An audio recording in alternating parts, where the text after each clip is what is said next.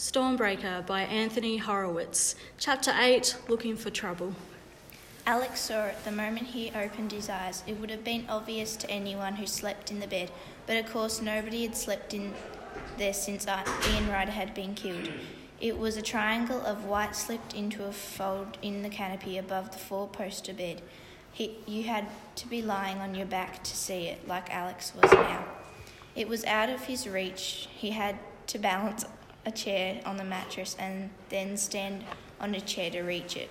Wobbling, almost falling, he finally managed to trap it between his fingers and pull it out.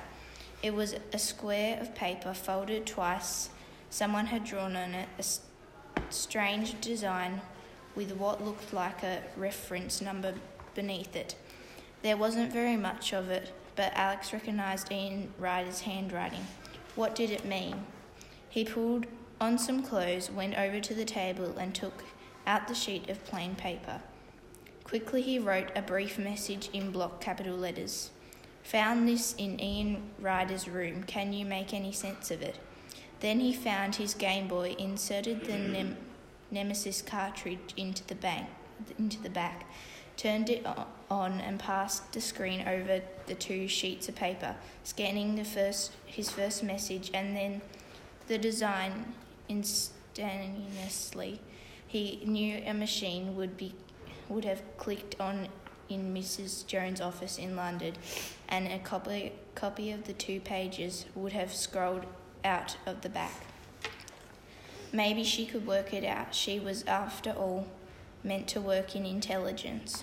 Finally, Alex turned off the machine, then removed the back and hid the folded paper in a battery compartment. The diagram had to be important. Ian Ryder had hidden it. Maybe it was what had cost his life.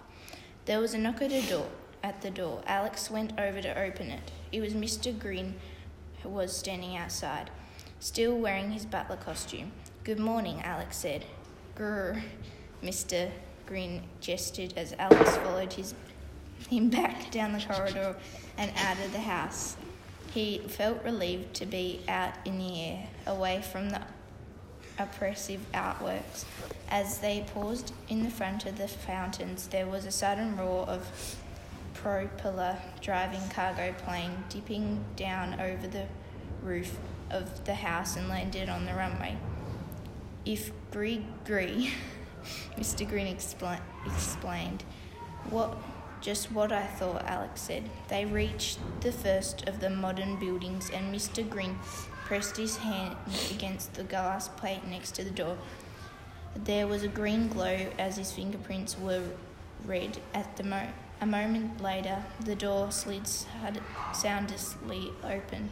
Everything was different on the other side of the door. From the art and elegance of the main house, Alex could have stepped into the next century. Long white corridors with metallic floors, halogen lights, and unnatural chill of air conditioning. Another world. A woman was waiting for them, broad-shouldered and severe. Her blonde hair twisted into the tightest of buns. She had a strangely blank moon-shaped face, wire-frame spectacles, and no makeup apart from a smear of yellow lipstick.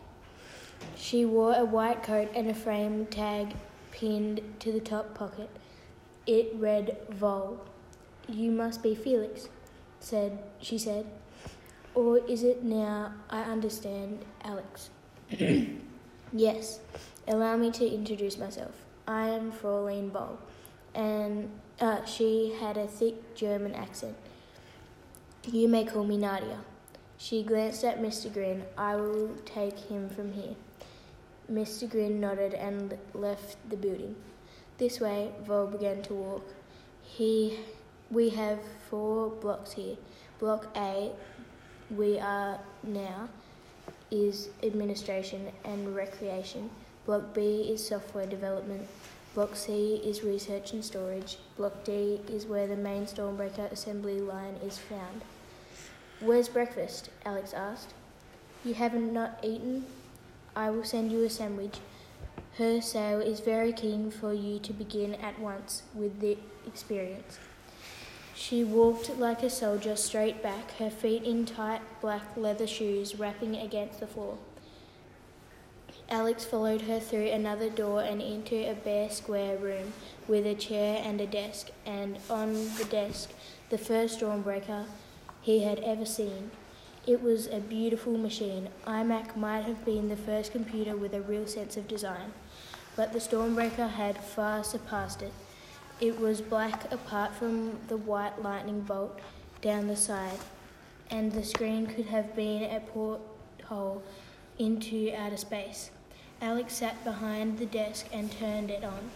The computer booted itself instantly. A second fork of animated lightning sliced across the screen. There was a swirl of clouds, and then in burning red the letters SE, the logo of Sale Enterprises.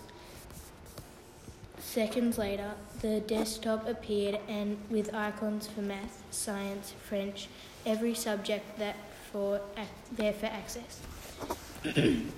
Even in those brief seconds, Alex could feel the speed and the power of the computer, and Herod Sale was going to put on one in every school in the country.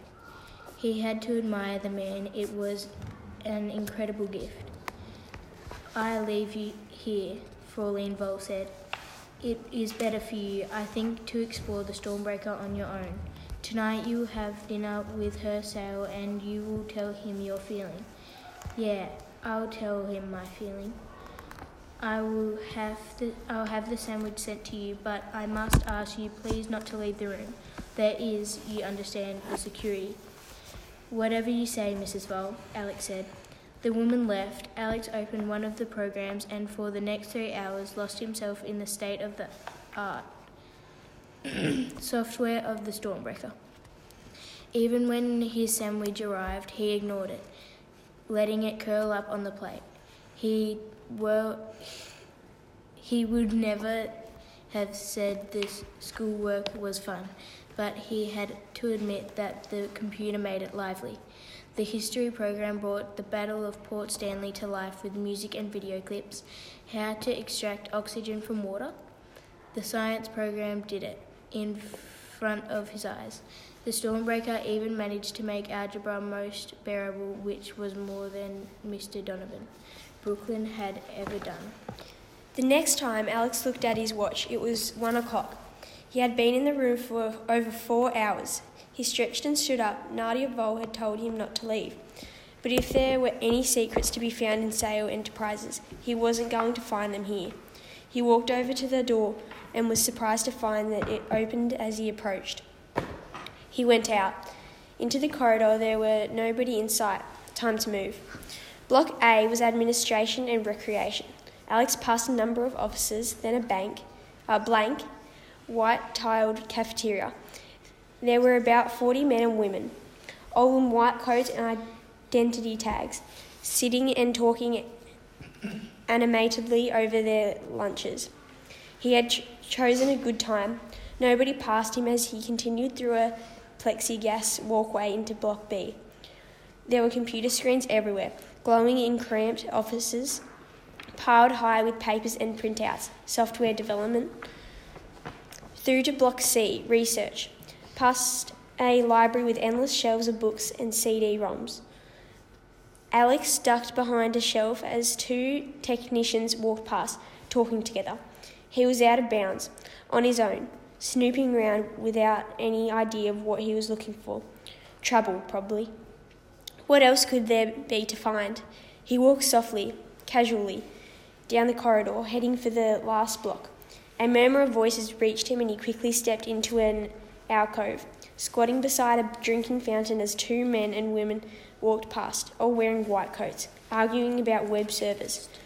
Overhead he noticed a security camera swivelling towards him. He made himself as small as he could be, crouching down behind the fountain. The 3 technicians left the room. The security camera swung away again and he darted forward, keeping well clear of the wide-angle lens. Had it seen him? Alex couldn't be sure, but he did know one thing. He was running out of time. Maybe the vole woman would have checked up on him already. Maybe someone would have brought lunch to the empty room. If he was going to find anything, it would have to be soon.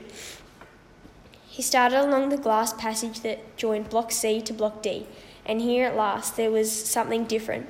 The corridor was split in half with a metal staircase leading down into what must be sort of a basement. And although every building and every door he had seen so far had been labelled, this staircase was blank.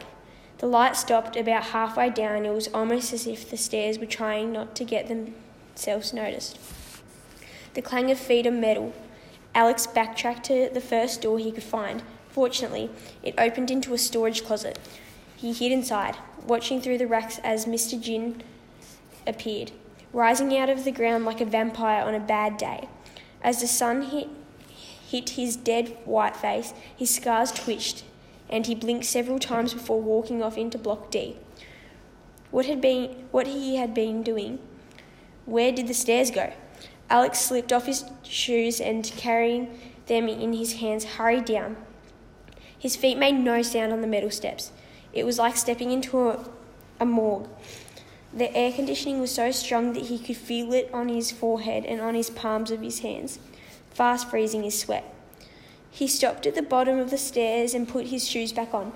He was in another long passageway, stretching back under the complex. The way he had come, it led to a single metal door, but there was something very strange.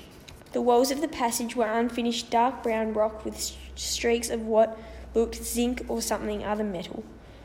The floor was rough, and the other way was lit by old-fashioned bulbs hanging on wires.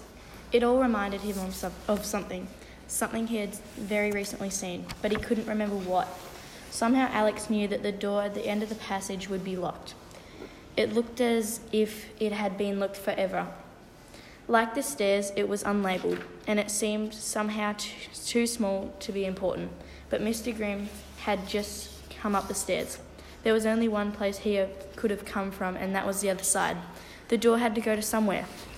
He reached it and tried the handle. It wouldn't move. He pressed his ear against the metal and listened. Nothing, unless he was imagining it. A sort of throbbing, a pump or something like it. Alex would have given anything to see through the metal. And suddenly he realised he could. The Game Boy was in his pocket. There were four cartridges. He took out one called Exo-Z, X for X-ray. He reminded himself, now, how did it work? He flicked it on and held it flat against the door, the screen facing him. To his amazement, the screen flickered into life, a tiny, almost opaque window through the metal door. Alex was looking into a large room. There was something tall and barrel-shaped in the middle of it. There were people, ghost-like, mere smudges on the computer screen. They were moving back and forth. Some of them were carrying objects, flat and regular, trays of some sort. There seemed to be a desk to one side, piled with apparatus that he couldn't make out. Alex pressed the brightness control, trying to zoom in, but the room was too big. Everything was too far away. But Smithers had also built in an audio function into the machine. Alex fumbled in his pocket and took out a set of earphones. Still holding the Game Boy against the door, he pressed the wire into the socket and slipped the earphones over his head. He couldn't see, at least he might be able to hear. And sure enough, the voices came through, faint and disconnected, but audible through the powerful speaker system built into the machine. Place, we have 24 hours. It's not enough. It's all we have. They come in tonight at 0200. Alex didn't recognise any of the voices. Amplified by the tiny machine, they sounded like a telephone call from abroad on a very bad line. Grimm, overseeing the delivery. It's still not enough time. And then they were gone. Alex tried to piece together what he had heard. Something was being delivered. 2 hours after midnight, Mr. Grimm was arranging the delivery.